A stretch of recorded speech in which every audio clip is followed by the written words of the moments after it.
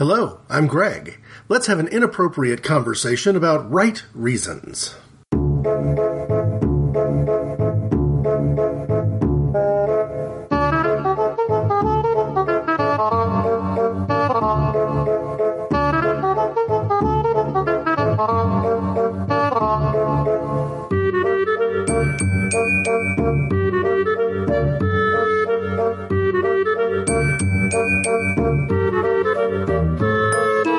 Clearly from the introduction alone, for anyone who's listened to Inappropriate Conversations number 216, released in the month of June, I am following through with what I said I might do. I had looked through some of my filing cabinets, going through information, probably searching for things related to a couple of trips I took during the summer, and found a few essays that I can remember telling myself from the very beginning of the planning for an Inappropriate Conversations podcast.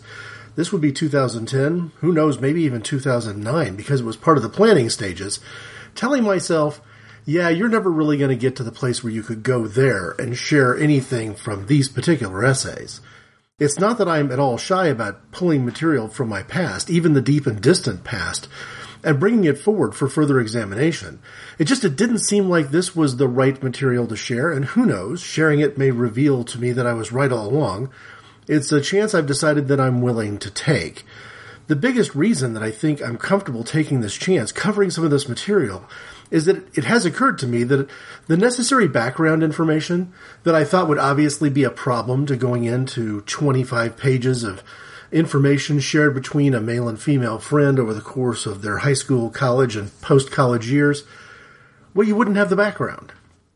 But as I look at past inappropriate conversations, pulled up the index that I've managed from the very beginning of this show, I have taken the time to isolate, at least from a planning perspective, what the show topics and dates were going back to the very beginning.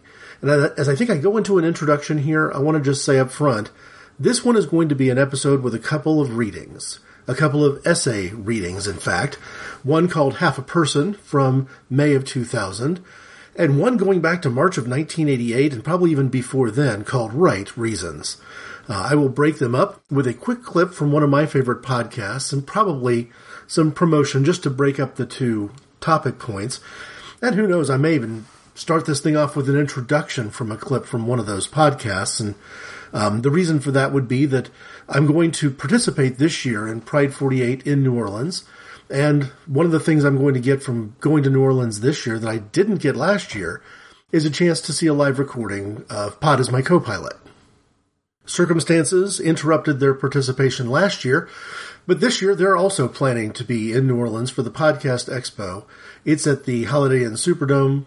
Friday, August 16th through Sunday, August 18th is when the live streaming podcast will occur.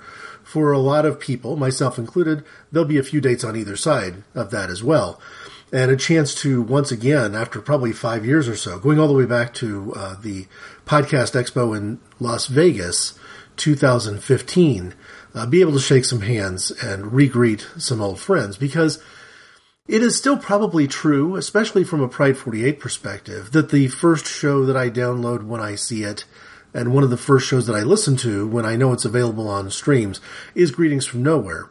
But Greetings from Nowhere, like me, I can't point fingers, is more of a monthly release schedule these days, and Pod as my co-pilot has perhaps miraculously, at least it seems like a very big commitment to me, has kept up a more or less weekly schedule. And it is, from a weekly perspective, the podcast that goes from available on the stream to downloaded to playing in my headphones or over the phone speaker as quickly as possible. So one of the things I'm going to use to create a bit of a pivot into the topic today is a quip from the most recent live podcast of Pod as my co-pilot. Pride 48 at pride48.com does a couple of events a year, almost every year. One of them is a virtual June live streaming event, and the other one is this in-person face-to-face event coming up August 16th in this year in New Orleans. But in the most recent June live streaming podcast of Pod as my co-pilot, they sort of in some ways spoke to this issue. If they've got the positive side of the story, I may be offering today the negative cautionary tale. But first, the background information. I've said that maybe over 15 or 16 episodes, and it's probably much more than that, I've referred to the key figures that I'm going to mention in essay form today. I'm going to introduce them from a more recent perspective and half a person, and then I'm going to dive in, eavesdropping almost, into a lengthy conversation between me and one of those friends, and it's a conversation that includes a lot of talk about the other friends. So, right reasons, we'll decide at the end whether doing this particular reading was a right idea or not, but that's what it's called. If you wanted to look back in past Inappropriate Conversations shows, despite the fact that Inappropriate Conversations is available on a variety of podcatchers, it's on iTunes, categorized on both news, politics, and also like faith and spirituality. It's a show that does both, so it can be found in both ways. The best way, though, besides that or Stitcher or anything else, is to look us up on inappropriateconversations.org. That website has a monthly directory that goes all the way back to the beginning. Every show I've ever recorded is still posted there, including the ones early on with highly suspect sound quality, and including the one I'm going to mention first. I've been talking about these people, these friendships, this type of friendship relationship from the very beginning.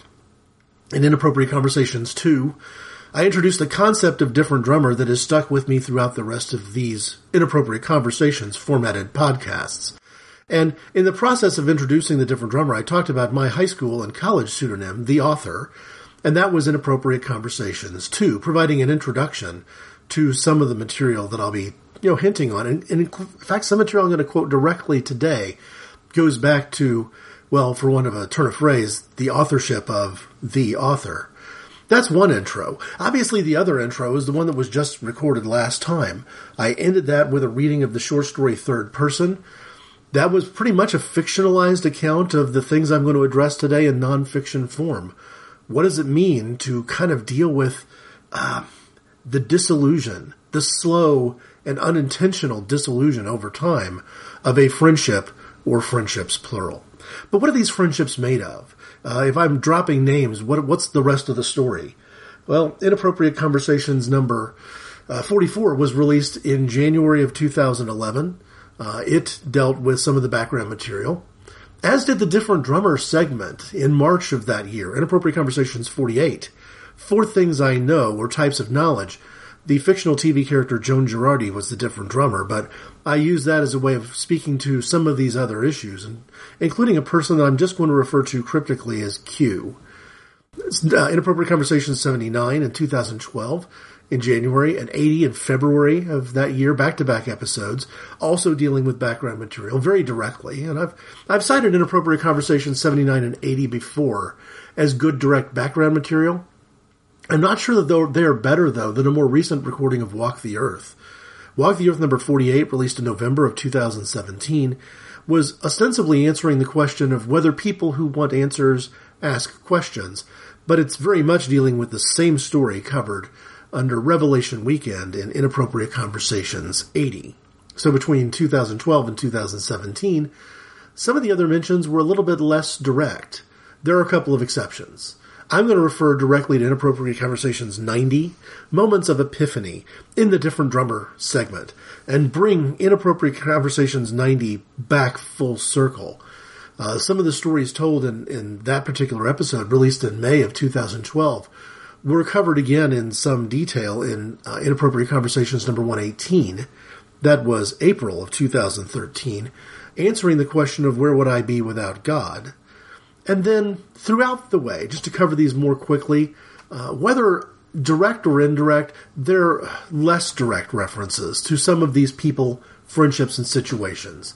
Inappropriate Conversations number 120, Making Contact, was May of 2013. Number 122 included a reading of the prose poem Disappear Here, and even the essay Past Tense refers to people like Q, mentioned here, and Marcy as well. That was June of 2013. The Death of the Author, from the same short story collection as Third Person, shared in the last Inappropriate Conversations recording. That was, I believe, late May of 2014. Murdering Friendship focused on the friendship of boys. Inappropriate Conversations number 182, released in April of 2016. But certainly by talking about the way friendships of boys are interrupted by homophobia, I did mention my friendships with women being a different thing, but informative in their own way. Finally, one of the Walk the Earth episodes was a little bit informative, too.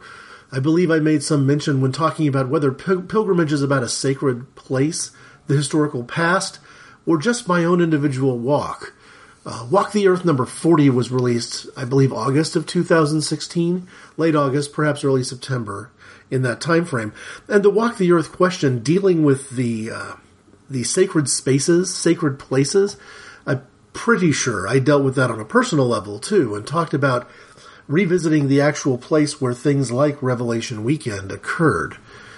And then, just to drop a couple names, John Pavlovitz was the different drummer at number 192, January 2017. By listing 100 unique things about myself, obviously intersexual friendship is a big one of those. And in dealing with the death of my mother, Inappropriate Conversations number 195, telling your stories before it's too late, that was March of 2017.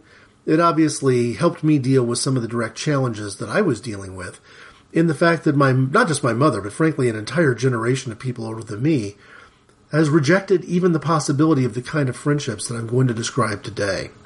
For at least 2 years, I've had on the list to talk about the impact and importance of intersexual friendship to me, and maybe some more information about why I think of these and deal with these under the auspices of being sacred friendship or sacred history. It's just now that I'm finally getting around to doing it, and in some ways, I've needed to force myself to do it. But it's so important, because as I was listening to that live podcast, the 500th episode of Pod is My Co-Pilot, there was a quick moment in time where I think Taylor expressed perfectly what the collateral is here. What's at risk? What benefits do you lose if friendships do indeed fade? Honestly, my big fear, the one thing that I love doing the show with both of you, my one fear would be that Rodan and I wouldn't be as close as we are now. Yeah, that was my thing too, yeah. Because you and I share a brain, Rodan. Because I think that with him living as far away and moving all over the place, it's very easy for people to disappear out of your lives. Mm-hmm. And I think that this has forced he and I just to stay in touch. But I think that over time, we have definitely gotten... August! Birds crapping! Insects biting! The heat of summer! Children bitching, summer brides rethinking their weddings, the overgrowth of the lawns. Now, what have we forgotten? I'll tell you what you've forgotten. You've forgotten the Pride 48 Expo. Don't miss out on New Orleans 2019. All your favorite little shows live. August 16th through the 18th. Live from New Orleans, Louisiana. Come one, come all, or join in the chat room. Go to Pride48.com for more information. Big Fatty, I think that went really well. Certainly totally original, that's for sure. Half a Person. Ghost written for the author in May of 2000. Because the author, as a pseudonym, was long dead by this time. Like most surrealists, I have led most of my life by wandering between two worlds. Call them real and surreal, conscious and subconscious, whatever you like. Who populates the real world? An obvious answer, my wife, my children, my coworkers, extended families, neighbors, not necessarily friends. Based upon my belief in archetypal phenomenological relationships, some of my friends live for me in the surreal world. It's a world where anima and animus dictate the course of human relationships rather than events rooted in time and place. For a time, these friends live in both worlds. That said, interacting with me in both a real and surreal context does not make my experience of friendship any more tangible. Some may find this surprising. Fair enough. But it clarifies what I mean when I say that I can still have a personal relationship with someone I haven't seen in more than a dozen years.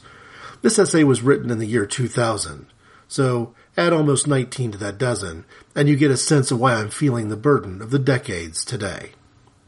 Who are these friends? Well, allow me to drop a few significant names, or pseudonyms. Spider, Janet, Q, Sean, and Marcy. I could limit myself to such a list. When I lie to myself by saying that I think about such and such a person every day of my life, these are the people who benefit from the fib. Truth notwithstanding, these are the people in the surreal world whom I allow to influence my actions. Marcy is my conduit to the real world. Her voice tells me things like, "Don't forget Cheryl, remember Cheryl." Marcy whispered those words about my future wife into my ear on the night I graduated from high school. She was saying so many things at the same time. In her way, she was telling me, "Don't drive drunk," and "Don't make a fool of yourself by addressing an inquisition of people who don't really care about you." I didn't adequately heed either of those warnings. I did, however, stick closely to her primary message. Don't lose your anchor in the real world while exploring the fickle, tempestuous seas of subconscious Jungian shadows. All right, Marcy would never have annotated her statement in such a manner, but still that is what she said. Sean is my connection to the real world. I'm ashamed to say this, but I could not pick up the phone tomorrow and contact any of my friends from the surreal world, except Sean. At times our contact is little more than Christmas cards and change of address forms. We've engaged in that contact, though. Marcy may point me in the direction of a real-world anchor, but Sean is such an anchor. At no point in my life has Sean fully given me the benefit of the doubt. It's not that she distrusts me. She always challenges me in spite of her trust. Sean has asked the right questions, often enough at the right times, and that has made a great contribution. Among the people Sean has asked me questions about is Q. I should not think about Q every day, even though, as I've confessed, I actually don't. Part of me doubts that I should keep telling myself that I do. My relationship with Q was a total failure. Not only did I fail as a friend, I failed as an acquaintance, a classmate, perhaps even as a human being. If her behavior in our passage through time together was unacceptable, mine was even worse, as a strong contributor to her shortcomings. From an animatic perspective, I'm drawn to the view of her as the one who got away without all the typical cliches. She actually functions as more of a shadow than an anima. Shadow is the role Sean was probably born to play, and Sean has tried to play it actively.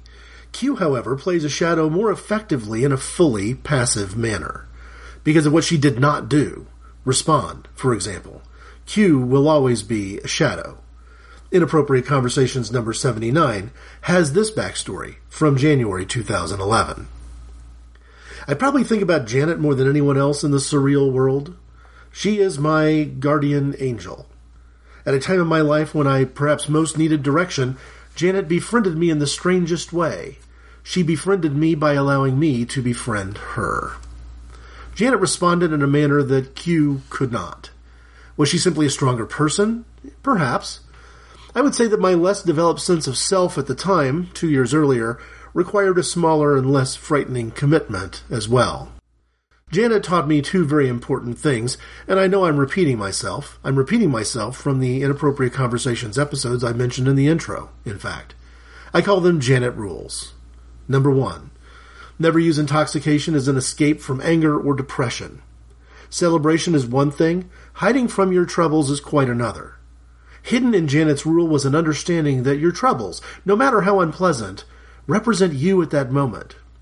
To strangle them in denial is to strangle a part of yourself that desperately needs all the focus, breath, and attention you can possibly provide.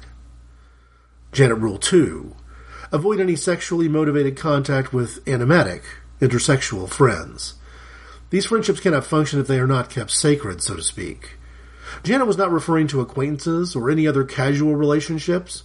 With friends, though, she taught me, without explicitly articulating, that I must treat these friends in a manner consistent with my treatment of male friends as a heterosexual man.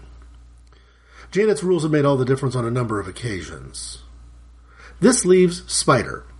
If everything I've said I feel for Spider is true, then why does she live only in the surreal world? If I knew the answer to that question, I would be writing a different essay. Where Q was a total failure, Spider was a total success.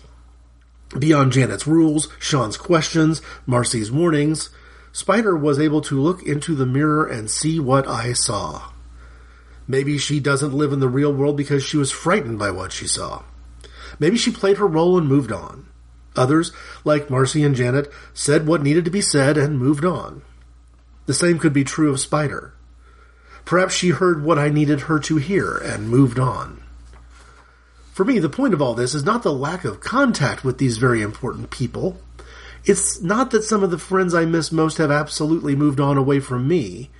To the contrary, they still live with me every day in this surreal world. Maybe when I say to them, I think about you every day, they never hear it, and therefore never answer. I still say it. When I think about sacred history of the friends in my life, I've lately developed enough experience and perspective to develop something of a flowchart. From a conversation, an essay exchange with Sean, I start by dividing the world into two groups. People who could provide sexual opportunities and people who do not. Women, though not all women, populate the opportunity group. Some hold the possibility of mutual attraction, and we could call them opportunity yes, and some don't. Call them opportunity no. The pinnacle of opportunity yes, and therefore really the entire opportunity group, if I'm honest about it, is Cheryl. She is my wife, the love of my life, and the person my friend Marcy told me to marry. Not that I needed her advice, but Marcy did not take the inevitability of my marriage proposal plan as much for granted as everyone else in the world seemed to do.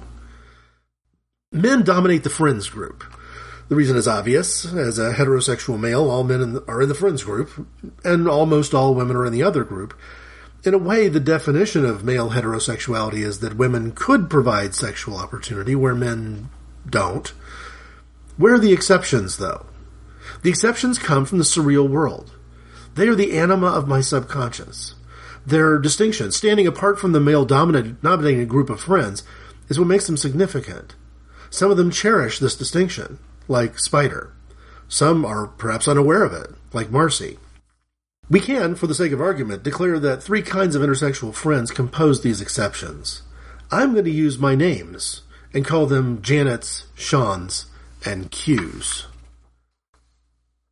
By what means have they been separated from the opportunity group in the first place? Janet's second rule is the answer, but the reasoning is far from obvious.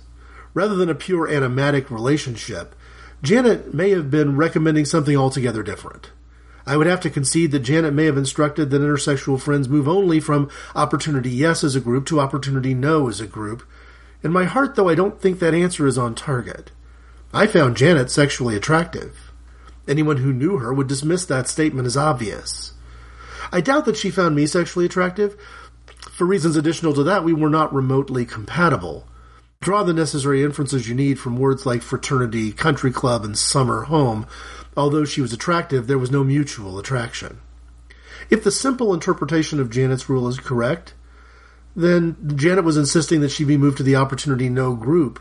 But the reason I disagree with that answer is that Janet was already there. Our relationship had moved her to a different place. Janet made clear that the different place was not opportunity yes, but it was a new and distinct reality, one at the time I had not experienced before. Janet helped create for me a surreal world where a select few women are part of the friends group. And I mean friends with a capital F. I'm sure it's too easy to say that Janet represents animatic friends who do not share my initial sexual attraction to them. It's equally simplistic to say that Sean represents intersexual friends for whom I didn't feel an initial sexual attraction. It is wrong, but I'm belaboring the point anyway. Sean would probably be in the opportunity no group, without any element of friendship there if that was how it played out. While it would not be true of Q, I do not intend any insult by this observation. That would explain why Sean has continued to exist, maybe in both surreal and real worlds. To cryptically refer to French author Alain Robbe-Grillet, there is no secret room reserved for Sean. Also, I think it's important to point out that Sean is not alone. While I don't want to name names from the real world, I will name Tina. The two have so much in common that I may forget which anecdotes belong to which persons as I grow senile with age. My point is that Sean represents only the name of a distinguished set of friends. Many of them would probably assign me to the same place, devoid of any secret rooms where the mind uses the sexual subconscious as a weapon against itself. That leaves Q, waiting for a description. She is neither the source of a non-reciprocal, reflective attraction, nor is she otherwise part of the Opportunity No group. I think what was so frightening to Q is that she wasn't being dismissed from the realm of dating for reasons of incompatibility. She was unable to comprehend the true reason, why my personal interest in her had nothing to do with dating. For Q, and Spider like her, being considered a friend, as defined by Janet's rule, meant that a great instinctive sacrifice was being made. I believe that we could have dated. Marcy thought it was possible, at least enough to inspire her warning. For this particular type of friend, that possibility, the unspoken awareness that the person would be at least superficially part of the Opportunity Yes group, can be interpreted as a stunning commitment or a harsh dismissal. In the surreal world, the Q group represents the greatest possible commitment. In the real world, though, it may explain why I have not spoken to these great friends at all lately, whether I think about them every day or not. Actually, Inappropriate Conversations 90 is even a better backstory. It's related to the different drummer, Alan Parker. We'll get to him before we're done today. Greetings from the cockpit. This is Captain Scott, and we'd like to thank you for flying the Satyr-Sphere. This is co-pilot Cindy. We ask you at this time to unfasten your safety belt and release your chairs from their uptight position. We're high-flying with stopovers expected in theater, gaming, movies, television, and other mature destinations. We'd like to thank you for flying the Frisky Skies, and we hope to see you on our next flight to the Satyr-Sphere. Perhaps I shouldn't be amused at this, but maybe I am. That, Half a Person from the year 2000, is the short essay. The longer essay, Right Reasons, is part of an exchange of essays that has more pages than 100 between me and my friend Sean, talking about this entire concept of intersexual friendships. Sean's bias, if I were to put it that way, was that she wanted to take what had been a long-standing, years-long friendship relationship and steer it toward matrimony. It wasn't working for her, and she was harmed. She was hurt emotionally by what she perceived as a rejection.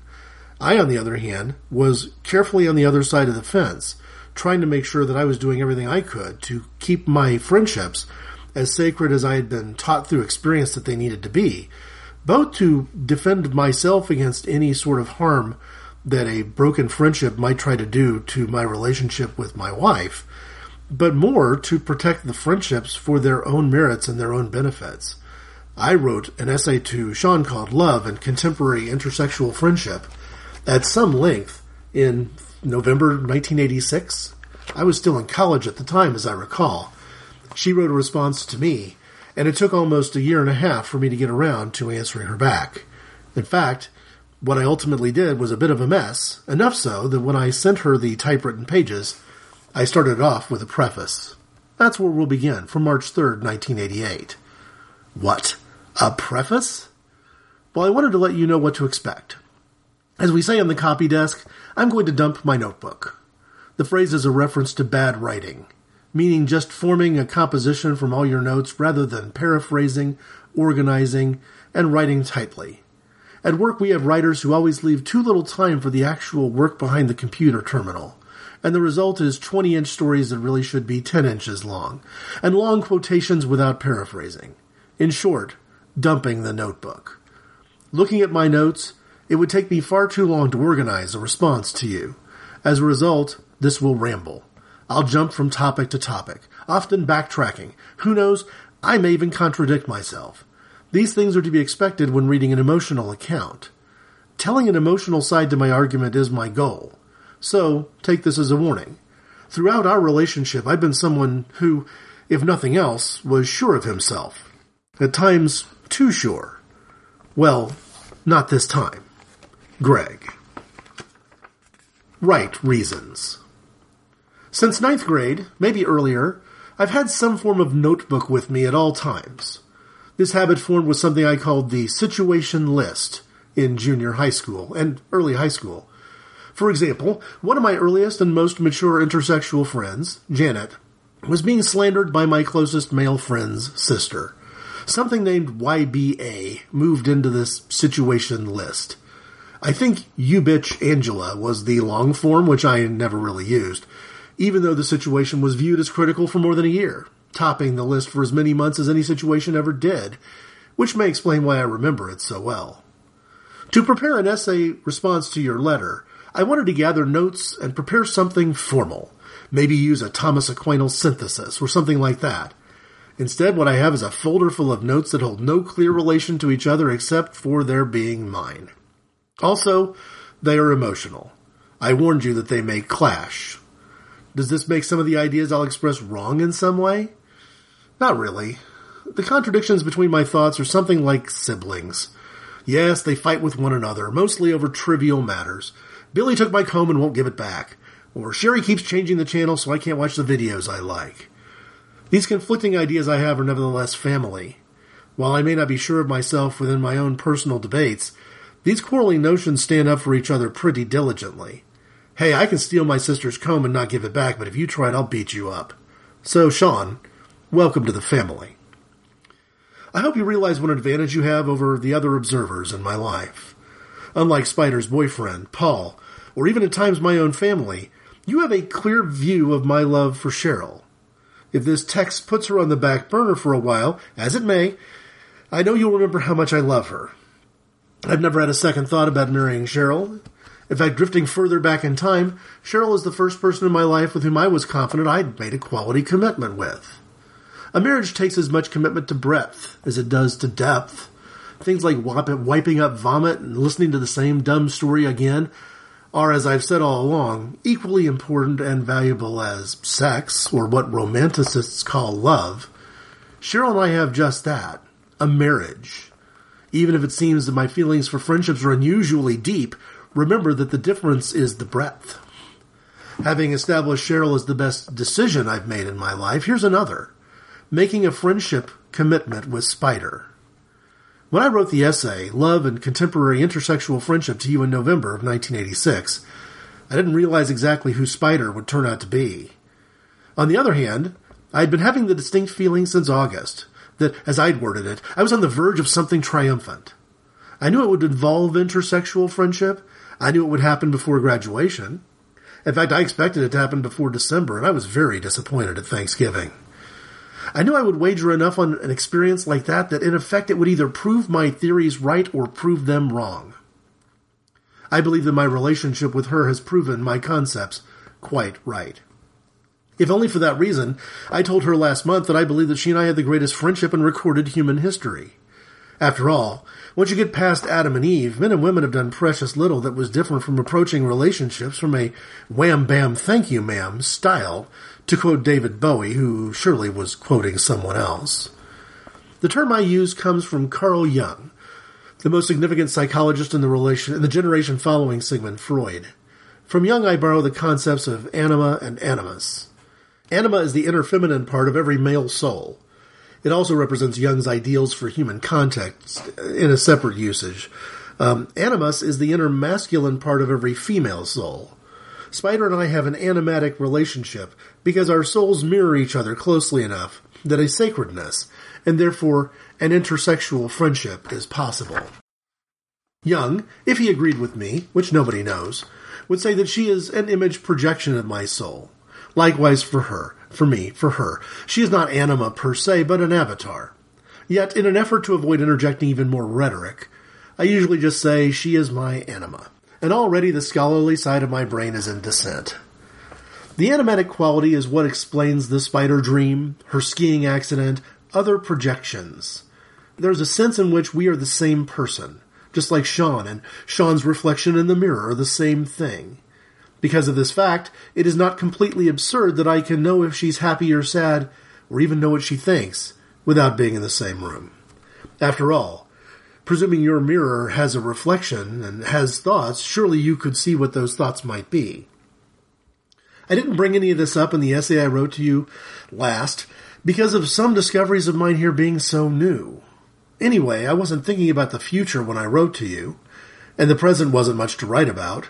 I was telling you about the past. That's why that one was so rational, so clear. I'd spent years learning and understanding all that Janet, for example, had taught me without maybe realizing she even had something to teach. What Janet taught me can be boiled down to the two things I call Janet rules. First, we decided one night on the telephone that it's dangerous to get intoxicated during times of anger or depression. Second, Janet is the source of the rule against sexual contact or even sexual supposition within a friendship, within a sacred friendship. I once said something in a letter to her that I feared might be construed as an invitation of sorts. When I met her after school that day, I tried to make my intentions clear. But Janet refused to even let me say I only meant that as friends. She didn't want to hear it, and she didn't hear it. Her point, I think maybe it was her point, but maybe she didn't realize at the time she was making a point, even saying something like a disclaimer is not healthy for the friendship. I live by this rule faithfully as well. I never again offered a disclaimer to an intersexual friend. In addition, I never told Janet, who you may recall from earlier conversations was one of the most attractive women to ever attend my high school, that I once had a wet dream about involving her 2 years before we became friends. While assuring her from time to time that she wasn't getting fat, a ridiculous conversation to have in my opinion, I refrained from giving her advice like your ass looks better in this pair of jeans than that skirt. And I never told her that some of the guys in the 8th grade social studies class we had, including me, tricked her into getting her to bend down for a long period of time so we could get a look down her dress. It just didn't make sense in the friendship. By dragging out this old sidebar, what I'm trying to show is that my previous essay skirted past the issues and problems arising from having a friendship with someone about whom you've had an intense sexual thought or two, because I had taken plenty of times to sort out right from wrong and understand how my relationship with Janet worked. The second Janet rule has much to do with it. And there's more to it than the fact that I didn't disrupt the friendship, a move that surely would have, been awful. We would have made an awful couple. Even more significant is the fact that I didn't want to disrupt the friendship. Even if one of the guys had proven to me somehow that Janet and I would have had a culminating sexual experience at the expense of the friendship, for the first time in my life, I realized that the friendship was much more important and much harder to replace. After all, we were in high school. Boys had lists. They could have named a dozen girls who were arguably hotter than Janet, yet at the same time I didn't have another friend in the world like her. In short, I didn't have another person who was willing to befriend me whether it was socially forbidden or not. It was. I was in the band, and that was just my obvious defect. Spider and I forged a relationship that has developed into a level that makes the old Janet rules seem like long division. We're talking about new math here, so new in fact that the teachers have trouble teaching it. Yet, in the midst of an experience so new it gets confusing, there is a common ground. Here's a passage just pulled straight from my notes. On an emotional level, I'm probably going to have to answer questions that I don't even like to hear, much less address. The reason is Sean's interest in knowing the emotional side of things. It disturbs me to give any serious thought to the matters because they are only important because of what they don't mean. Hopefully I'll be able to make that clear. What I may have to say to give Sean the emotional background she needs to understand the kind of decision I've made with Spider. Would I fuck Spider? Callous question. And Sean surely wouldn't put it that way. But the answer is yes, ceteris paribus.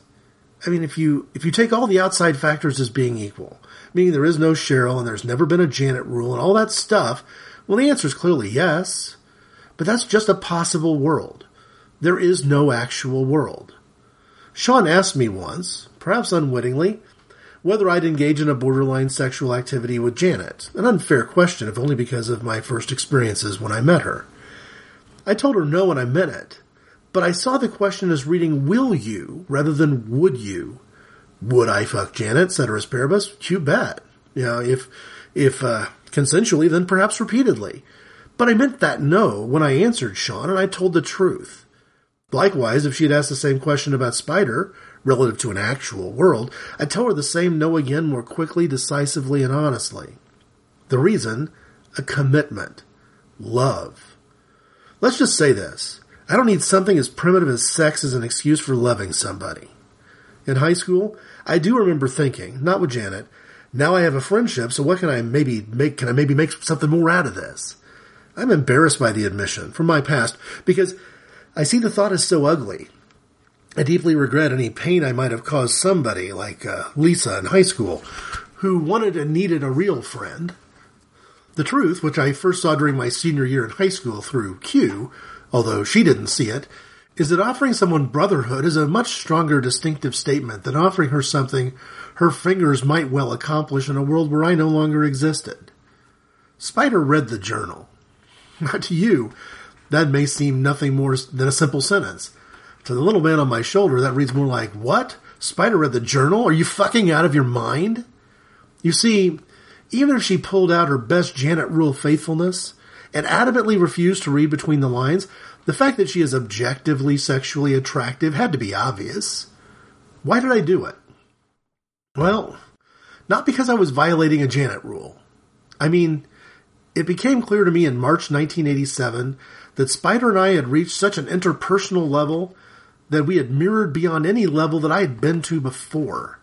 Janet Rules read like they were inverted. Quoting from Different Drummer, the journal that I was writing at the time under the pseudonym The Author. In my dogmatic essay to Sean, I made it clear that non-filial contact is absolutely banned. Now I think I should have been said about filial contact. What Cheryl may not realize is that a distracting absence of physical contact violates the Janet Rule just as clearly as non-filial contact does. Although this accusation is not very fair to Cheryl since we haven't talked about it. Black Thursday has been discussed adequately regarding the hand-holding, kiss on the wrist, etc. Strangely, nothing was said about hugging her on the restroom floor when she was freaking out the worst, not to mention holding her in Paul's car and in the parking lot. The reason there that no comment has been made is that the action was so clearly brotherly. It was above even the suspicion of the little man on my shoulder, who was always an asshole about stuff like that. I guess I thought of it on Friday night, driving down the highway, because I was once again confronted with the problem of ending a conversation with her. Let's face it, combination of Irish, French, Italian makes a physically oriented person. Kerr, a guy with whom I'm not that close, he and I end our conversations with handshakes or high fives or something. Not unusual, not weird. Therefore, some physical contact at the end of a meeting with a best friend could not be considered unnatural. Plus, as I've said before, the problem posed by the Janet Rule is the thwarting of expectations and the casting of a doubt. Thus, to be afraid to shake someone's hand, or hug, or kiss before saying goodbye could be just as dangerous as wanting to kiss her. Luckily, I don't know how dangerous that latter feels, because I don't feel that way. But I can think of a situation where a kiss on the cheek might be necessary, and I would be very disappointed if I failed to do what should be done because of an unfounded fear. Spider and I are close enough now that the rules are different. Before, even hugging her when it was necessary might have landed one of us in chains, proverbially speaking. Now I feel like I would cut myself to bits if I failed to be her friend physically if she needed such brotherly love. This is new ground for me. I don't recall ever feeling so close to a friend that the Janet Rules became inverted in this manner. That was written March 17th, 1987. Clarification. Black Thursday was February 19th, 1987. To celebrate a common friend's birthday, Spider, her Paul, Cheryl, and I were drinking with this other couple. Before anyone knew it, Cheryl and Spider had inadvertently drunk a lethal amount of alcohol. 2 Skylab Fallouts each, racing to see who could finish first. Cheryl ended up badly drunk and badly hungover. Spider lost consciousness. Trying to keep her revived, she kept fading in and out. All of us were gathered in the room trying to get her to respond. I was the only person she'd respond to. Whether Paul liked it or not, he faced for a moment the fact that she trusted me more than him. But Paul couldn't deal with it, and I know because he never had the courage to ask me what this friendship thing was all about, and I know he wanted to know. Of course, I may have not had the perfect answer to Paul's question if he'd asked. I guess what I'm trying to say reflects the reason I might struggle while giving a definition to someone like Paul. The relationship between Spider and me has stepped far beyond the level of any I've ever heard of. And it isn't as simple as saying that she is the same as my friendship with Janet. The visions aren't even comparable to the ones that troubled me while trying and failing to form a friendship with Q during my senior year in high school. This relationship has traveled into uncharted waters, so to speak. Earlier in the year, I praised that as a major development. It was. For the first time since my high school setback regarding Q, I finally got back to the level of understanding I had reached without freaking out. I even broke new ice and gained a deeper understanding of what love is really made of. However, I don't know what to expect from this new relationship. Sometimes, all my experience has to offer me is a warning. Be afraid. Most of this comes from Q. I was genuinely inspired to get involved in her life. I had a platonic insight into the problem she was having during her senior year, and that made it difficult to accept being shunned and played games with. Also, my closest male friend in high school contributes to my hesitancy because of how quickly he backed out of my life when I had a legitimate problem. Don't get me wrong, he was a good friend, and I still care about him. Nevertheless, the relationship operated at his convenience. For the most part, after April of 1982, I was the one who called, we went to his place, we mostly did what he wanted, and above all, it was never about anything serious. In spite of this fear I have, I want to make clear that it does not involve what I would call psychosexual nightmares. An example of a psychosexual nightmare, one that would be easy to relate to, would be, as you put it, quote, realizing a sexual attraction, unquote, for Spider. I mean, to suddenly come to the conclusion that our entire relationship was formed around misplaced lust on my part would be horrifying. At the same time, it would destroy my entire belief system about friendship, and it would mean that I passed up a divinely inspired sexual opportunity. Now, by referring to the divine, I'm not arrogantly suggesting that a sexual opportunity would have been forthcoming. Rather, I'm saying that I received a clear suprasensory message, SSP rather than ESP, but a similar notion, to get involved in Spider's life. If that message was not about love and friendship, then it must have been about love and sex, meaning God told me to fuck her rather than telling me to be her friend. Needless to say, that situation has all the trappings of a nightmare. A wet dream would be another type of psychosexual nightmare. I can't imagine how disturbing that would be, to be honest. I was disturbed enough about the dream of Janet that preceded the friendship by 2 years. Having an out-of-control dream like that in the midst of the friendship would be even more difficult to reconcile. Of course, something like a dream can happen, and my argument is that it doesn't mean anything.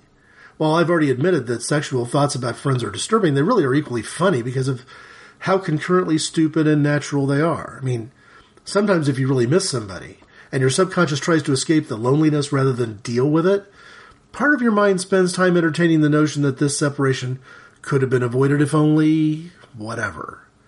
The phenomenon explains why many same-sex friends spend time apart wondering whether they did something that made the other one angry. In much the same way, intersexual friendship is at risk to entertain the argument, well, what if we'd had sex? In your case, it gets extended to, well, what if we got married? Separation is the vital test of any friendship, I suppose. How an intersexual friendship reacts is particularly vital to the relationship because it is much simpler for the mind to fall in the trap of deciding to take some sort of marital approach. After all, the subconscious might suggest at least married people live together, thereby eliminating separation.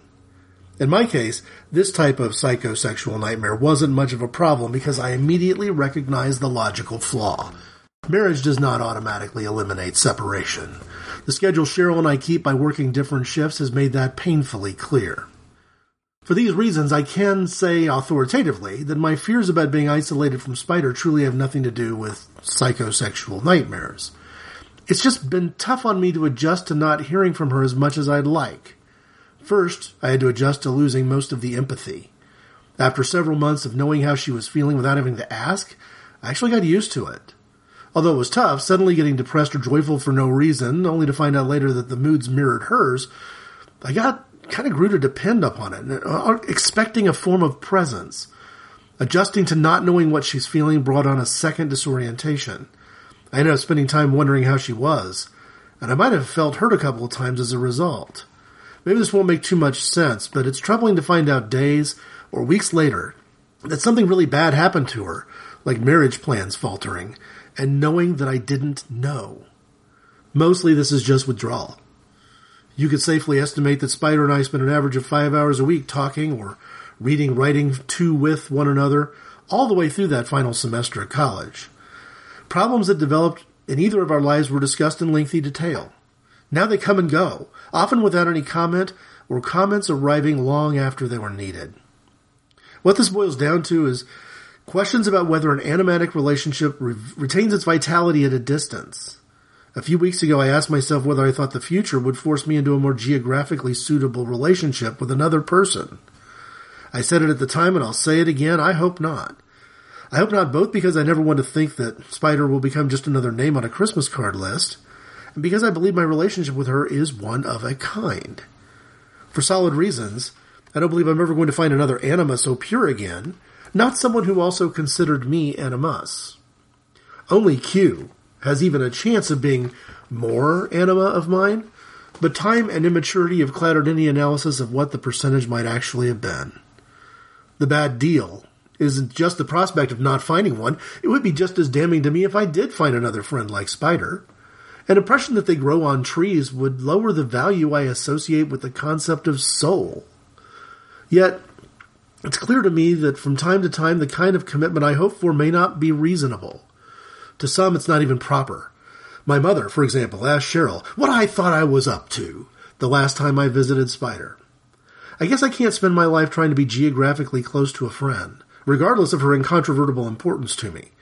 And I can't ask anyone to do the same for me. You jump into the argument here, Sean. It seems to me that you're asking even more from Mark. Still, I don't know if I can criticize you without admitting that my depression has surely been unfair to Spider. Sometimes I just want to climb up on a small mountain and yell, "It's not good enough." I think you feel the same thing, in, of course, a different regard. The big difference between us is that I'm not asking any individual to change. Rather than asking a person to commit to me for my sake, through friendship I think she already has, I just want all of society to try a new direction.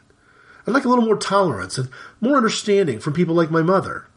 If we really believe the stuff we hear about the danger posed by the withering family unit, then people should ideologically support my feelings for Spider, rather than viewing them with suspicion. She is as much my sister as my biological sisters. Family is made up of the people you love. There is more to it than biological relationships, and we all know this is true. Foster homes, for example, are more loving than the homes foster children may be pulled from in certain situations, just to use that kind of an example. In spite of the justifications I offer, what I want is just as selfish as what you want. Even though my logic will argue that my viewpoint is in the best interest of all society, that will not ensure that I'll win the argument. Here's the dilemma. I love her. I love her in a way few people understand. It's a new idea, a new religion. The intensity is at least equal to my relationship with my brother. Yet Spider and I do not have Thanksgiving football games to unite us in the future. My inability to get February 7th off at work pretty much nails the coffin on any hopes to celebrate sacred history this year. Sidebar. February 7th, 1987. Every year I intend to celebrate the date like I would the wedding anniversary or a birthday or Thanksgiving. Here's the story. By the way, that every year thing didn't pan out. During that week last year, I already knew that she was the Anima because I realized she was the Spider in my dream. At the time, I didn't know she knew she was in the dream. She also had unwittingly realized I was Animus. She may not have described it using that term, but I didn't know that either. On Friday night, February 6th, Spider and I double-dated to a party with Spider and another guy named Greg. She was dating him because she had given up on Paul. And not for the last time either. She's still giving Paul new chances and still giving up on Paul. All week, I kept joking with people that God was going to appear and give me a revelation early Saturday morning. While seeming to be making fun of Oral Roberts, I was actually trying to cover up the fact that I really was troubled and really did have a vision that something was going to happen at or after Friday's party. The day before, on Thursday, I had written a letter to Spider in an effort to tactfully let her know that I really, really cared, without making her think something other than friendship was being proposed. In a way, because of the Q problem, it was easier for me to disarm Spider's natural defense mechanisms. But I didn't give her that letter, in spite of the meticulous writing process. So when the party started Friday night, I was still very unsure of myself. Once we left the crowd and returned to my place so the four of us could be alone and talk and relax, Greg started making inferences and even gestures that clearly communicated his desires to have sex. At one point, it even appeared that he wasn't too concerned about her willingness. Contemplating the worst because I hate bad surprises, I figured the situation at least presented the chance of a date rape, which would be bad ultimately for both Spider and Greg. The thought, although ultimately untrue, really scared me because I was able to put myself in her shoes and project the possible world. Aside from being attacked in and of itself, the most frightening thing was knowing that she wouldn't have had anyone to turn to. Her roommate was less and less responsive as the year went on. Obviously, she couldn't tell Paul she was attacked since it was on a date with this other guy. And I honestly didn't know whether she would feel safe turning to me. At this horrible moment, 1:37 a.m. Saturday, February 7th, I suddenly felt what I can only call a divine sense of calm. I found myself in conversational prayer. I asked what I should do, and a voice said this: "It's far better to say something that should not be said than not to say something that should be said." Not sure I understood. I asked, maybe aloud, what that meant. The answer: you should have given her the letter. I don't want to drag God into this without permission or anything, but I consider it a religious experience. There was also a happy ending. Greg went to the restroom. I moved over to Spider and started to ask her questions. What I spoke was pure gibberish, and Cheryl looked at me like I was speaking in some tribal dialect. But Spider seemed to understand everything. Sex, she said? I don't want anything like that to happen with him tonight. We continued our conversation after Greg came back, but in a more generic way. At one point, while we were talking about psychology or something, she and Greg interrupted me and started going on and on about how they thought I was smart. To stop them from embarrassing me further, I just told them that I thought I learned a lot through relationships. I paraphrased an animatic relationship without using specific terms or examples by saying that it's possible to learn a great deal just through the people you love. Spider got this intense look on her face and said, "You don't know how much I wish I was someone you loved like that." The rest, as they say, is history, sacred history. We call this piece of that history Revelation Weekend. I spent a lot of time trying to reconcile why people find my relationship with her so hard to fathom, to accept. The relationship growing from such a fantastic story does not help, but there is a more fundamental misunderstanding involved. With Anima and Animus, you are talking about a soul-to-soul relationship. If it were 100% Anima, which Jung would clearly call impossible, you would be talking about one person in the relationship. The two units would be the individual and the individual's soul, and vice versa. What this means is that for Spider and me, it's that, in a sense, we could be the same person. I know most people have no hope of understanding my point, but it explains why normal biological impulses are thwarted. Spider and I could be the same person, meaning I wouldn't do anything to hurt her any more than I would hurt myself, meaning she's not completely safe from abuse. It means we can visit each other, even alone with each other, not be up to anything. Nothing would go wrong. Because we are the same person. We can sleep in the same bed if the situation presented itself. And it wouldn't mean anything, and nothing would happen. Maybe the little woman on your shoulder might suggest she is somehow unattractive, but the assertion's false. Even without defending the sexual tastes of Paul and that other Greg, I can nullify that argument by saying that you don't form friendships with people you consider unattractive. It's in the nature of loving relationships to recognize the beautiful in the other person. And if you want to get down and dirty about it, I think I once mentioned to an acquaintance, before I even knew Spider personally at all, that her lower torso made a compelling argument for oral sex. Months later, my opinion didn't change, but the argument was never made to persuade me. It hasn't. Back to the point, I don't think I'd have the same problem sleeping in the same bed with her that you had with Mark. I wouldn't do it for kicks. There would have to be a necessity. Still, it would not alter the relationship. Bear in mind that I'm taking a few things for granted here. For example, she would not sleep naked with me. Another example, we wouldn't talk suggestively before sleeping. The point is, that's not something my friend would do.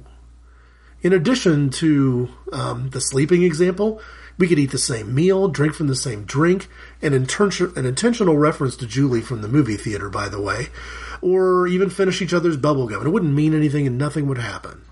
In a number of possible worlds, the seemingly impossible happens. We are the same person. Now, to cross-examine. I don't just know this because it is supposed to be obvious. It's not. And I haven't just thought about it gratuitously. First, God called the matter to my attention on February 7th, 1987. Second, previous situations have forced me to delve deeply into the psychology involved. Paul did it when he asked her in April, when I wasn't around, why I wouldn't want to marry her.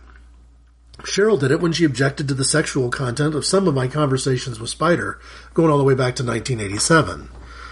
Spider also forced me to contemplate this same person phenomenon during Black Thursday, when she needed to use the restroom and to be helped into her bed because she was wasted beyond control. Paul was there, and he took care of the dirty work so I wouldn't. The maneuver bought me some important time to think, but he didn't take care of her because he was worried about my state of mind. In fact, he probably helped her as much out of jealous possessiveness as he did out of his love for her. Nevertheless, I could have taken her to the restroom as graphically as necessary and dressed her for bed, and all without any problems. Why? We are the same person.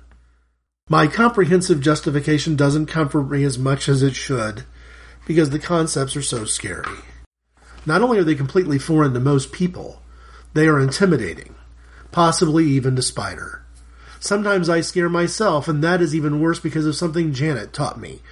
Being scared is wrong. I have some quotes from your letter that I'd like to cite now before I directly answer some points you raised. We're just having a grand time here, roaming from idea to idea to idea. Okay. About rejection, your quote, "A loss of self-love as far as one's looks and desirability becomes prominent. The thoughts are, I'm just not attractive enough for anybody." I wouldn't worry about this point a great deal.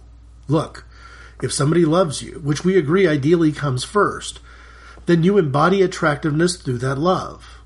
One of the problems with starting a sexual relationship with a perceived friend is that the love he has for you may not be compatible with the sexual ideals he carries to help him find a marriage partner. To use Julie from the movie theater as an example, she couldn't have transformed our friendship into a lasting sexual relationship if she wanted to, because she's just not my type. Ironically, Cheryl often complains about her looks, and it makes me wonder if she turned herself into some ideal of herself, too skinny, no substantial behind, she might not be my type anymore either. That's the reason I wouldn't use appearance as some sort of tragic flaw. About Mark, your quote, "As far as he's concerned, our relationship can go on as it does for the rest of our lives, but he knows it wouldn't satisfy my lusty longings." Okay, to give you a perspective on how he might have felt when you told him what was on your mind, you might recall that dream situation between Julie and me. He may have felt bad and worry about you in the same way. Here's where your argument really beats me, though, Sean, quoting you. As I told him, right now in my life, I can't bear the thought of never getting to pick up and go on vacation or do anything with him anytime I want for the rest of my life. I'm afraid to be without him forever. I'm afraid to be without him forever. My essay, Love and Contemporary Intersexual Friendship, exploited our differences, not our similarities. My previous stance lacked that key dimension. There were other problems, primarily the assumption that homosexuality is morally objectionable as some sort of character flaw.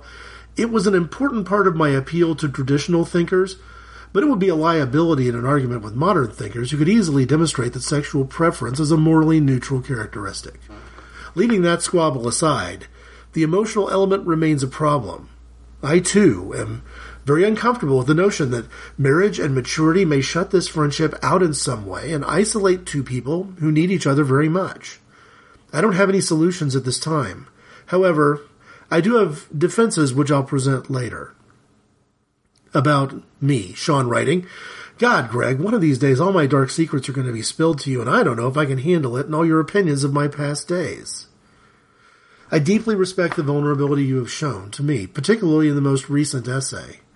I'm trying to let you know here how I feel when I find myself in doubt or lacking confidence, the way you have been from time to time during our writings. Believe me, I'm not storing opinions about your life based upon our writings, even though I respond pointedly. Hopefully, before I wrap this up, I'll be able to set you more at ease about my opinions, specifically regarding Mark. There are elements of my rhetoric to you from my first essay that I should tone down some. In a way, I've got some backtracking to do." About the letters, quote, "Even though it took me forever to get this to you, I have thought about it almost every day, wanting to get thoughts on paper. They're not as potent as when I first thought them, but you get the general idea. Even if it takes you months to write a response to this, please do, wherever I am." I couldn't agree more. After all, it took me months to write a response. Likewise, I have thought about this often, times maybe too often.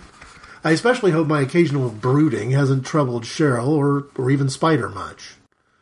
How about some clinical responses to your letter, if I'm going to coin a phrase? As you can easily see, I'm not denying sexual feelings, or at least not sexual awareness. On the other hand, I've learned a lot from both bad experiences and good. From them, I've developed a code of sorts that has worked well and makes good ethical sense to me. As already mentioned, I cannot take all the credit. Janet, for example, takes a byline as the formulator of the core rules. Others contributed, many in unusual ways. For example, I mentioned a person named Lisa earlier in the letter, and I believe she's a new character in the story. I don't remember mentioning her to you before. Well, during the same year I was exercising a textbook friendship with Janet, I was breaking all of those new rules with another person who wanted to be my friend, Lisa. I didn't stop her from organizing the relationship as a friendship, and I also didn't stop myself from getting a crush on her. Unlike Janet, Lisa didn't understand the rules well enough to know never to let the person profess sexual feelings, at least not definitively. Janet, you'll recall, wouldn't even allow the denial of such feelings. So my relationship with Lisa developed into a roller coaster of being her friend, letting my crush take advantage of me, hurting her with offers she couldn't accept, subtly, of course, I've never been that aggressive, then backing off and working back around to being, quote, just a good friend again, and then waiting for something more. During this period, the author, my high school pseudonym, wrote the following from a work called The Platonic Back Pocket. Has the LA situation something to do with dating Lisa? Has it recurred through a YBM disguise? This, I think, was you bitch Melissa. Some trouble she was having with her closest female friend. Possibly. You said yourself you were in trouble again. Do you mean it? If so, LA is recurring. But how? Surely you prevented it last time for good. Ah, but you blame this predicament upon her. Indeed, she has back-pocketed you. Something like being used, but in a nice, friendly way with a willing usee. She is smart enough to set you up, but would she? Probably not. So your allegation is explainable as inexperience in handling a platonic relationship, and both of you are guilty. Chances are that you have misled yourself because you need someone. I meant that in a dating sense. And she's always been there. Thus you lose restraint. But the problem is that you lose sight of all the others who could fill that need in the course of turning to her. Or you've placed yourself in her back pocket and she'd be foolish to remove you. After all, you make her feel good. You're such a good friend. So you caught yourself in a losing race. You'll never win her because she'll never have you, but you won't accept that. So you approach her, hear her excuse, and prove it irrelevant. Then you fail to see the truth, and all because you look at the excuse and not the reason it was made. So the whole thing starts again. You can shoot for it all, but you'll walk away with nothing because you don't have what you think you have to begin with. There I think I was referring to a good argument, but I could have been talking about good looks, who knows. I wasn't that self-confident, and Lisa wasn't quite the magazine cover girl that Janet was. Platonic loses strength as the relationship grows closer because all natural friendship is soon replaced by physical, emotional, and sexual attractions. And now it's too close again. So don't let situations involving her get on the list in any way, since that is how this LA situation works against you. That's from the author's folder, Situations, YBA, and Life in the Big City, written mostly in 1980. That would probably be freshman and sophomore year in high school. While I understand the points I was making, I won't deny that this is a very immature point of view. I regret not only the fact that the author was wrong in 1980 and would have to learn the error of his logic the hard way through Q's mistrust in 1982, but I also regret what I must have done to Lisa. I probably cried some nights after Julie from the movie theater's dreams because it forced me to admit that I'd put Lisa in a much more demanding and guilt-arousing situation and position when I was a high school sophomore. Even with my brackets throughout the essay, I did nothing to point out the two big logical flaws. First, at the end when I mentioned I was keeping situations involving LA off my situation list, I failed to recognize that the problem was having LA on the list in the first place, and not any of the sub-situations I was trying to comment on. Second, I missed the role of sexual feelings within a friendship altogether. The second flaw is more fundamental, and I only came to understand the right answer this year. This was 1988. Sexual feelings are not a problem that needs to be fixed by staying away from the person until they blow over. For starters, it is easier for the mind to fantasize manipulatively, psychosexual nightmares as I've called it, if you don't have to face the person hours later. More importantly, Those sexual feelings, or even just flat out warm, nice, I'll take you to the prom if no one else wants to because I think you are special, kinds of feelings form an alternative cost. They are the collateral that demands extra investment in an intersexual friendship. If you can honestly deal with facing another person's beauty and retain a friendship, then you will hold a much greater dividend down the line. You'll be a better friend, if only because you could objectively tell somebody who wants to date your friend that she's a good catch. There's nothing like the feeling of honesty and decency that overcame me when I told Greg that Spider was cute because I knew I was saying it for the right reasons. I wasn't telling him something just for her sake. I wasn't saying it because I was committed to the idea for my own sake. I was saying it because it was true. Truth. That kind of truth, real truth, doesn't come around that often, even for the most honest people. So what's the key to this animatic relationship with Spider? To answer the Janet question, how can it work if I let Spider read a document that clearly states in places that she is objectively attractive? Simple. All those like feelings, including what Freud would call repressed sexual feelings, form a collateral. I don't cash that in. It would be wrong to act on those feelings, that collateral, just like it would be wrong to get a loan based on ownership of a house and then just give the house away. I love Spider. Therefore, I won't defraud her with feelings. We have a definition problem from my first essay about what I called then limbo men. They aren't the complete stranger who happens to look good. They're the person you feel you know, but haven't made a commitment with. Theoretically, you once made a commitment with Mark, if only because you slept in the same bed while on a platonic journey through the old world. But you must understand that the commitment you once had, at least through implication, was broken when you decided you wanted to be, quote, more than friends, unquote. He is now a good example of a limbo man, neither friend animatically, nor lover. I'm sorry you've had so many bad experiences with these acquaintances. I don't know why you, and at times I, have had to learn lessons the hard way. Part of the trouble is California. It's not too shocking to hear that these guys acted in such an immature way with you. California is known for, fairly or not, a perceived childishness. The area you live in is also known for AIDS. And your point about the dangers and foolishness of modern sexual conquest is very well made. When I argue with moderns about intersexual friendship and sacredness, the argument using homosexuality that I've used with my family often doesn't work. Many modern thinkers take a very bisexual approach, and even their same-sex friends cannot consider themselves safe from sexual aggression. With them, I break from the direction I took with you and push commitment. Even the guerrilla leaders in the sexual revolution now must admit that AIDS gives commitment a shine it lacked a couple decades ago. Intersexual friendship is a concept they should embrace, if only because it helps those out of practice with commitment restructure their lives without immediately slashing sexual freedoms. Moderns need to see the dangers of casual sex, except that they can't fuck everybody, and start kicking some people out of their psychological sack.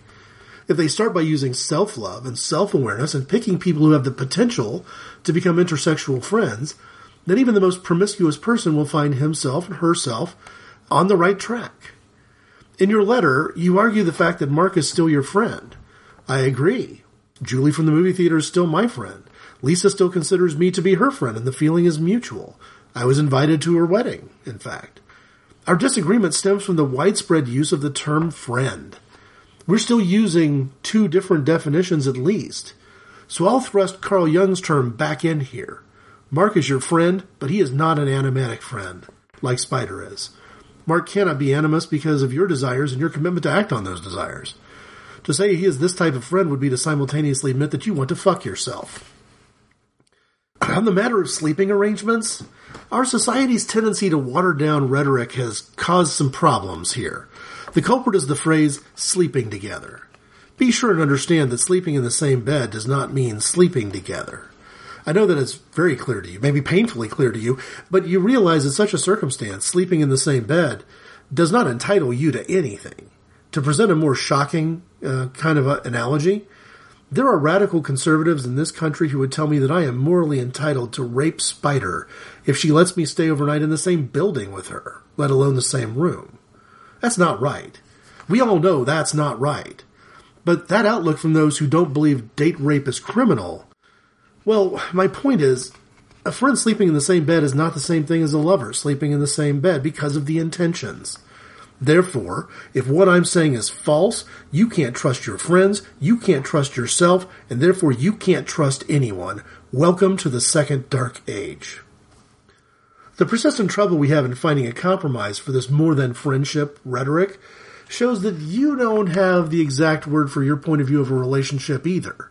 Expressions like very, like, more than are grammatical indicators that an imprecise or incorrect expression is being used. You see, I could use the more than a friendship phrase too. Spider and I have more than a friendship. Now we have an animatic relationship. We haven't added sex, though, like your version of more. We've added the very epitome of brotherly love. The mean, unrelenting debate monger in me wants to suggest that you use more than because you were embarrassed by the underlying fact that you were escalating sex to such an exalted position. The little man on my shoulder suggested more than as a defense mechanism that allows people to pretend that they aren't really fucking their friends after all, which is what it all boils down to. However, I told that side of my brain that I wouldn't try this argument, I wouldn't use it at all, and it looks like I blew it. Sorry. Your example about Richard Bach's relationship was a good one. You may be able to anticipate my reply, but I'm not going to be as dogmatic as I was in 1986. The reply. There was something wrong with Bach's platonic commitment that he initially failed to recognize. Luckily, he saw the problem and corrected it and is now living happily ever after in a dating marital relationship. I say he was lucky because it is dangerous to not recognize the types of relationships you're in. People get hurt. From the very beginning, Bach had a sexual attraction. And to prove me wrong on this point, you will have to refute the entire framework for Western psychological thought. Attraction, in a dating marital sense, was the formative key to the relationship, and both of them missed it. If they hadn't corrected the problem, the friendship would have fallen apart over time, and the relationship would have crumbled too. The icing on the cake is that the marriage really got a head start on most. The Bachs already learned to be friends, which is half the ingredients, at least, of a marriage anyway. You see, I don't deny friendship or their ability to move from a certain brotherly love to like to marital love, but their relationship was never animatic. It was, and if it was, then their marriage is doomed to crumble eventually because people who marry themselves end up, surprise, surprise, very alone. And that is the connotation I intend when I talk about anima and animus. I'm talking about a reflection of your soul, and I mean it the same way I mean it when I say that Spider and I could be the same person.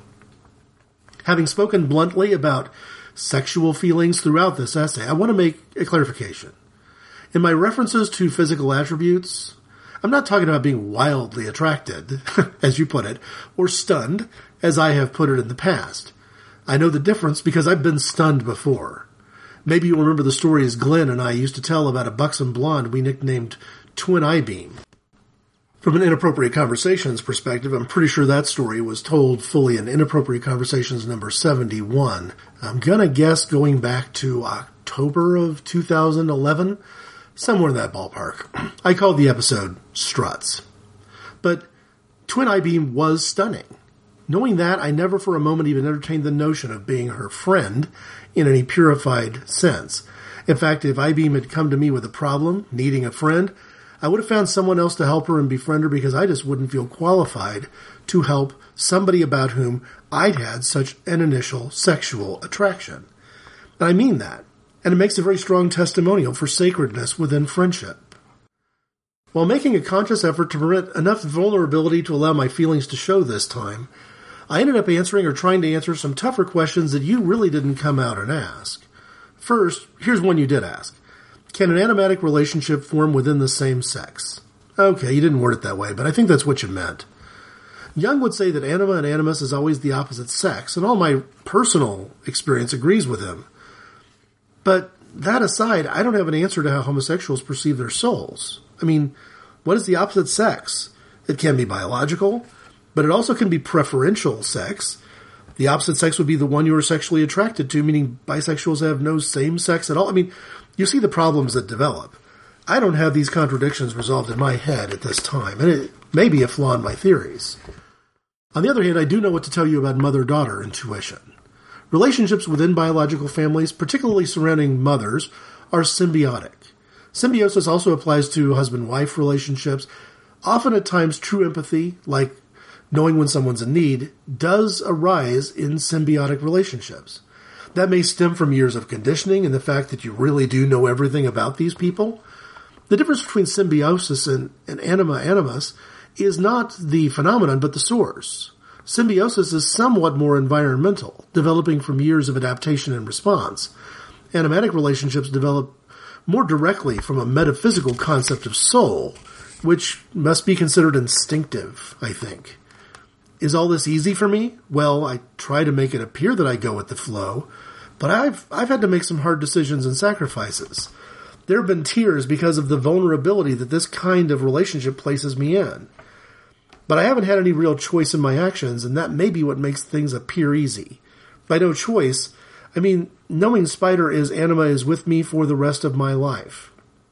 Sure, I could have chosen to do nothing about it, but I doubt I would have found the strength to let another Q slip out of my life without knowing she was loved. What if Spider suddenly changed her view of the relationship in the same manner that you shifted on Mark? Tough question. I'm going to start a new paragraph. I would cry. I know that sounds dumb, but it's true. I would probably cry for a long time. After that, I don't know. Maybe the crying is just a defense mechanism to prevent me from knowing what I'd be motivated to do. I don't know. Either way, that doesn't disguise the fact that I'd be very sad. Now, same question, only what if Cheryl didn't exist? Dirty, dirty question. I'm glad you didn't ask it. I don't know, because that's impossible to me. Even though I'm pretty sure I'm pretty good at seeing into possible worlds, this one may be just too cloudy. Still, the question calls attention to how I would respond with Cheryl. I'd put distance between me and Spider. And at all costs I would do that. I wouldn't violate my commitment with Cheryl if only because it would be foolish to let two relationships go to hell at once. Anyway, it has to be pretty obvious I prefer Cheryl as my wife, and you can bet I wouldn't change a thing. But if Cheryl didn't exist, I can't say for sure I wouldn't engage in a borderline sexual experience with Spider if she denied the friendship. It might just be a reflex reaction. Nevertheless, I wouldn't be proud of that reaction. I have reason to believe that a non-friendship, or as you might call it, a more than friendship, depending on your point of view, with someone who was perceived as anima would only fall apart in an ugly way. I guess the reason my answers to the questions in this section aren't strong is because it's not possible for me to put myself in that frame of mind. My love for Spider arouses Janet rules that won't even allow me to imagine her as anything other than anima, and if she's not, then I don't know what she is, and I don't know how I'd respond. I guess my big point, if I have a big point, is that even at my emotionally weakest state, I love. Love is the basis for these commitments. I've made decisions through this love, and that has a magical way of making everything right. I just don't feel sexual aggression towards Spider, like I would towards someone like Twin Eyebeam. It is not something that develops naturally from love. After all, love is not a matter of your hormones getting the best of you, even in a pure sexual revolutionary sense. Love is more like a decision. This point of view leaves you room to disagree with me, but your response will have to answer some questions on your side, Sean. Can bisexuals have friends if sexual attractiveness can naturally negate the purity of any friendship? I don't think you can say that they do if you disagree with me. You'd have to say that bisexuals are stuck with a number of developing sexual attractions and a few ugly people that they also happen to be nice to. Also, what about brothers and sisters? The biological argument will only carry you so far because of the twist thrown in by stepbrothers and stepsisters. If animatic and symbiotic love cannot be sacred in the manner I suggest, then you'd have to argue that all siblings who truly love each other just really want to fuck. I don't buy that argument. I'd say they have a completely different kind of commitment. Likewise, Spider and I have a completely different kind of commitment.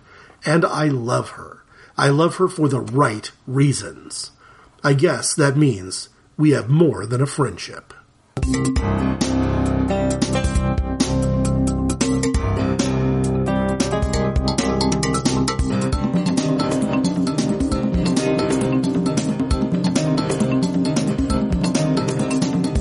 Okay, so when you read a 5 or 6 page essay, follow that up with a 27-page essay, I guess I should have been able to predict a little bit more accurately that this was going to turn into one of the longer inappropriate conversations in the history of the show, and I'm okay with that.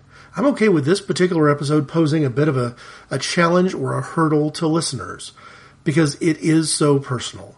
if you know me, or if you share my thoughts or my feelings or my theories about friendship between genders and all of that, then the hill is probably not too high to climb. But if the hill is too high to climb for some, then that's okay. It's not for everybody. Wasn't intended to be. Every time I've done a show like this, where the topic has been very dense, very thick, I've tried to do something to segregate better the different drummer segment. I didn't put Alan Parker, the English film director, right into the middle of this episode, and I could have done it. I could have woven him in right in between the two essays. Thought I might have, probably, at one point in time. But again, because of the denseness or the thickness of the material, I'm sticking the different drummer at the very end. I said so right from the start. I think it makes it easier for someone who says, you know what, all I really care about is what Greg thinks about the English film director Alan Parker. Well, here we go. We've hit the different drummer segment. And it ties in a very direct way, maybe more direct than you'd think.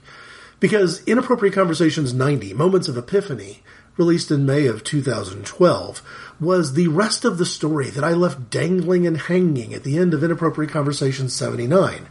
I kind of got all the way to the point of my high school experience, approaching the person that I've decided to nickname Q, and finally have that conversation with her. And at the end of podcast number 79, I stopped the story abruptly and didn't pick it up again until a few months later in Inappropriate Conversations 90. What does all this or any of this have to do with Alan Parker? Well, it's all about the movie Fame. My different drummer back then was Paul McCrane, the actor who played Morty in Fame, and who both wrote and performed the song Is It Okay If I Call You Mine? And that song sort of connecting with my emotional feelings at the point of having a friendship rejected in a very blunt way. But I was wrestling even at the time with whether my different drummer should be Paul McCrane, the actor and songwriter, or Alan Parker, the director of the movie. And I think I made the right decision back then in focusing on the song and focusing on McCrane. But it also occurred to me even all those years ago that at some point Alan Parker was at least worthy of a nod as a different drummer, and perhaps worthy as a nod for nothing more than the movie Fame. I'm going to explode it and take it a little bit beyond there. And I think for anybody who has shared my cinematic history, who's watched the same movies at roughly the same times I have in my life, will probably see the same things I'm seeing and kind of note that, you know, maybe we don't take this director, Alan Parker, as seriously as we should. Sir Alan William Parker, CBE, is an English film director, producer, and screenwriter. Parker's early career, beginning in his late teens, was spent as a copywriter and director of television advertisements. After about 10 years of filming adverts, many of which won awards for creativity, he began screenwriting and directing films. Parker is noted for having a wide range of filmmaking styles and working within different genres. He has directed musicals, including Bugsy Malone, Fame, Pink Floyd The Wall and The Commitments, and Evita, true story dramas, including Midnight Express, Mississippi Burning, Come See the Paradise, and Angela's Ashes, and family dramas, including Shoot the Moon, not to mention horrors and thrillers like Angel Heart. They've kind of stolen my fire a little bit by the Wikipedia entry going through his film history in such a way. I want to hit the film history again a little bit more chronologically than by genre. But to finish up my reference to Wikipedia, says this: his films have won 19 BAFTA Awards, 10 Golden Globes, and 6 Academy Awards. Parker was appointed Commander of the Order of the British Empire for his services to the British film industry and knighted in 2002. He has been active in both British and American cinema, along with being a founding member of the Directors Guild of Great Britain and lecturing at various film schools. In 2013, he received the BAFTA Academy Fellowship Award, the highest honor of the British Film Academy. And Parker has donated his personal archive to the British Film Institute's National Archive. He did that in 2015. When you watch the films of Alan Parker, you get a sense that maybe there was some sort of a connection between the fact that he had grown up directing advertisements, that there's something about the way ads are put together that really feeds into the role that film editing plays in his craft. I am a sucker for a great film edit. It's the kind of things that most people don't notice, and that's good because when the film editing job is done well, it isn't necessarily all that noticeable. But because I tend to be looking for it, I tend to find it. And that's one of the things that is a hallmark of Parker's work. Parker did have a quote, also shared here on Wikipedia, that deals with sort of his years of writing and directing advertisements and how it may have played into becoming a film director. Quoting Parker, "Looking back, I came from a generation of filmmakers who couldn't really have started anywhere but commercials, because we had no film industry in the United Kingdom at the time. People like Ridley Scott, Tony Scott, Adrian Lyne, Hugh Hudson, and myself. So commercials proved to be incredibly important." The other thing that I would say is proved to be really incredibly important from that perspective of that quote is that during this period of time, when Parker, Ridley Scott, and others were actively creating the film industry in Britain, it went from being almost non-existent outside of truly a studio system to becoming what it is today. Movies made in Great Britain by British directors are often a force from an international perspective, and that was not always true. First time I heard the name Alan Parker was probably an Academy Award presentation, a telecast in 1979, where his 1978 film, Midnight Express, was getting nominations but not a ton of awards. Fair enough. But I had heard his name before and was familiar with him when a year or so later, the movie Fame came out. I did not initially connect Alan Parker with Fame with Midnight Express, but it didn't take long for me to do so. Probably by the end of 1981, early 1982, I was quite aware that Alan Parker was a film director who had seemingly come out of nowhere from an American perspective to make a couple of really good films. And when Shoot the Moon was released in 1982, I was first in line to see it. I'm not sure that this high school kid who wanted to be a film critic one day was quite ready for the heaviness of the emotional drama of a marriage falling apart in an ugly way, starring, among others, Albert Finney. Giving a nod to Alan Parker gives me a chance also to give a nod to the recently deceased and, in my opinion, great actor, Albert Finney. But I nevertheless was, again, first in line to see Shoot the Moon. If you talk about Parker's films during this period in succession, you've got Midnight Express followed by Fame, Shoot the Moon, Pink Floyd The Wall, Birdie, Angel Heart, Mississippi Burning, Come See the Paradise, The Commitments, The Road to Wellville, Evita, and then Angela's Ashes, his last film. 2003 was The Life of David Gale. But if you leave that one out and just bookend from Angela's Ashes at the end of the 90s to Midnight Express at the end of the 70s, this is a very impressive resume, with far more hits than misses, although some misses, and even the films that, in my opinion, do not elevate to the state of greatness, often remain consistently interesting. I don't know that Birdie is a movie from 1984, the Matthew Modine, Nicolas Cage vehicle. I don't know that I could watch that every other year, but I will watch it again in my life. It's on my list of films I definitely want to revisit at different ages and different levels of maturity in my life. Angel Heart, absolutely not the best horror film ever made, but a very fun neo-surreal horror film all the same. So the quality of Parker's work, consistently good, better than you'd expect from maybe an advertising man, if you were to view that in a more negative way than I have so far in this different drummer segment, and a variety of actors and actresses who have appeared throughout. He's not the kind of director who's put together some sort of an ensemble, sort of in an Ingmar Bergman kind of way, or Michelangelo Antonioni, continuing to have the same people appearing in your films over and over again. He's had a great deal of variety, and although I would probably have to, for sentimental reasons, for Inappropriate Conversations 90 reasons, have to call out Fame as my favorite, I want to end this episode with a particular emphasis on the movie Shoot the Moon.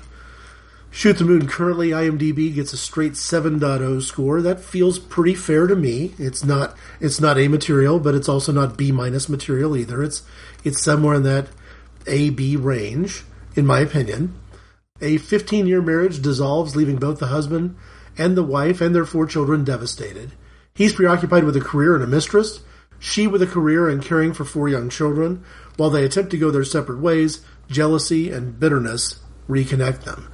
It's an incredibly down movie, but it's a down movie with an interesting and challenging performance by Albert Finney.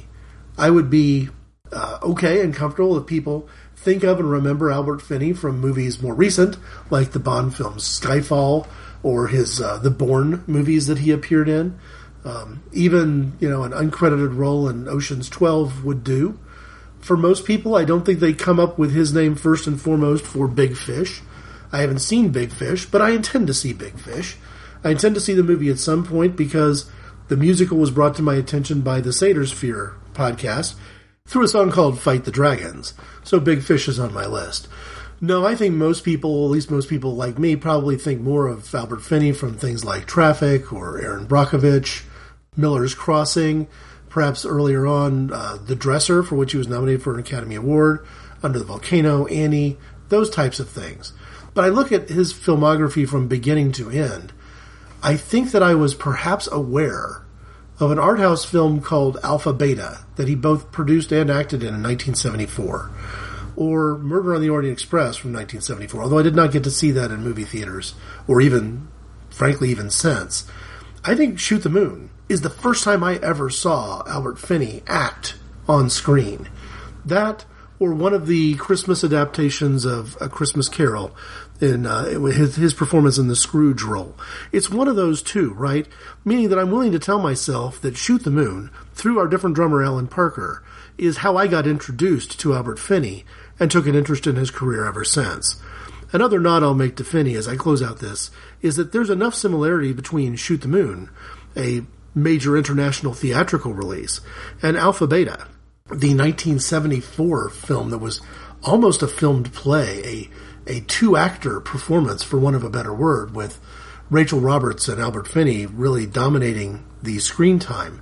Those two have enough in common in the sense of them being a drama about marital problems that it's just fascinating to me that at a pre-20-something age, I was taking interest in these topics, and taking interest in these topics because of the performances of people like Albert Finney and the direction of people like our different drummer, Alan Parker.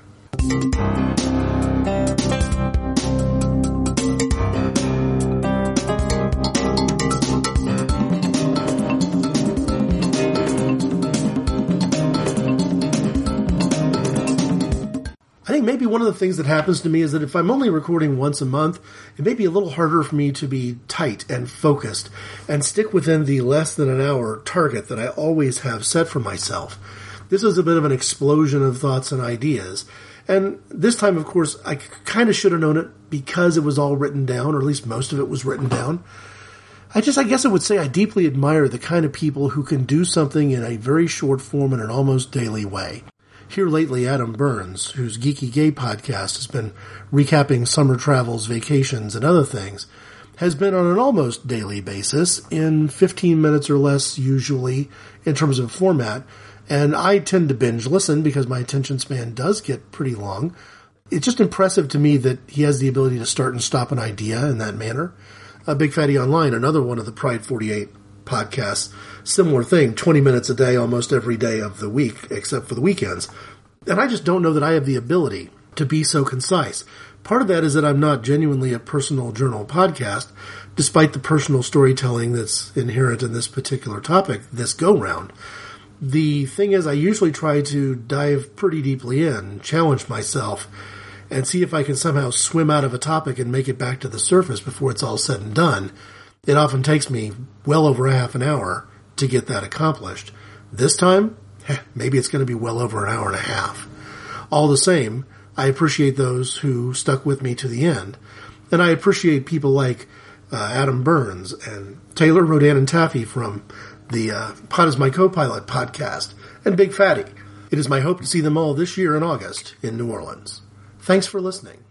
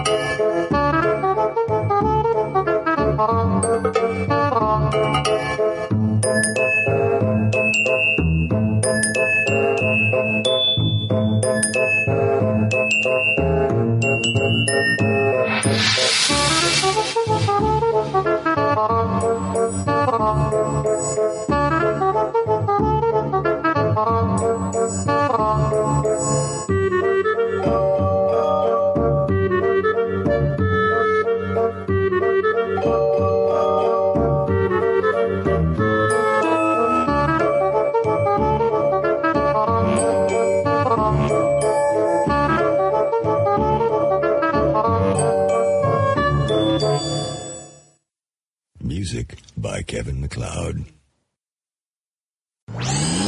This show is part of the Pride 48 Network. Find all the best shows under the rainbow at Pride48.com.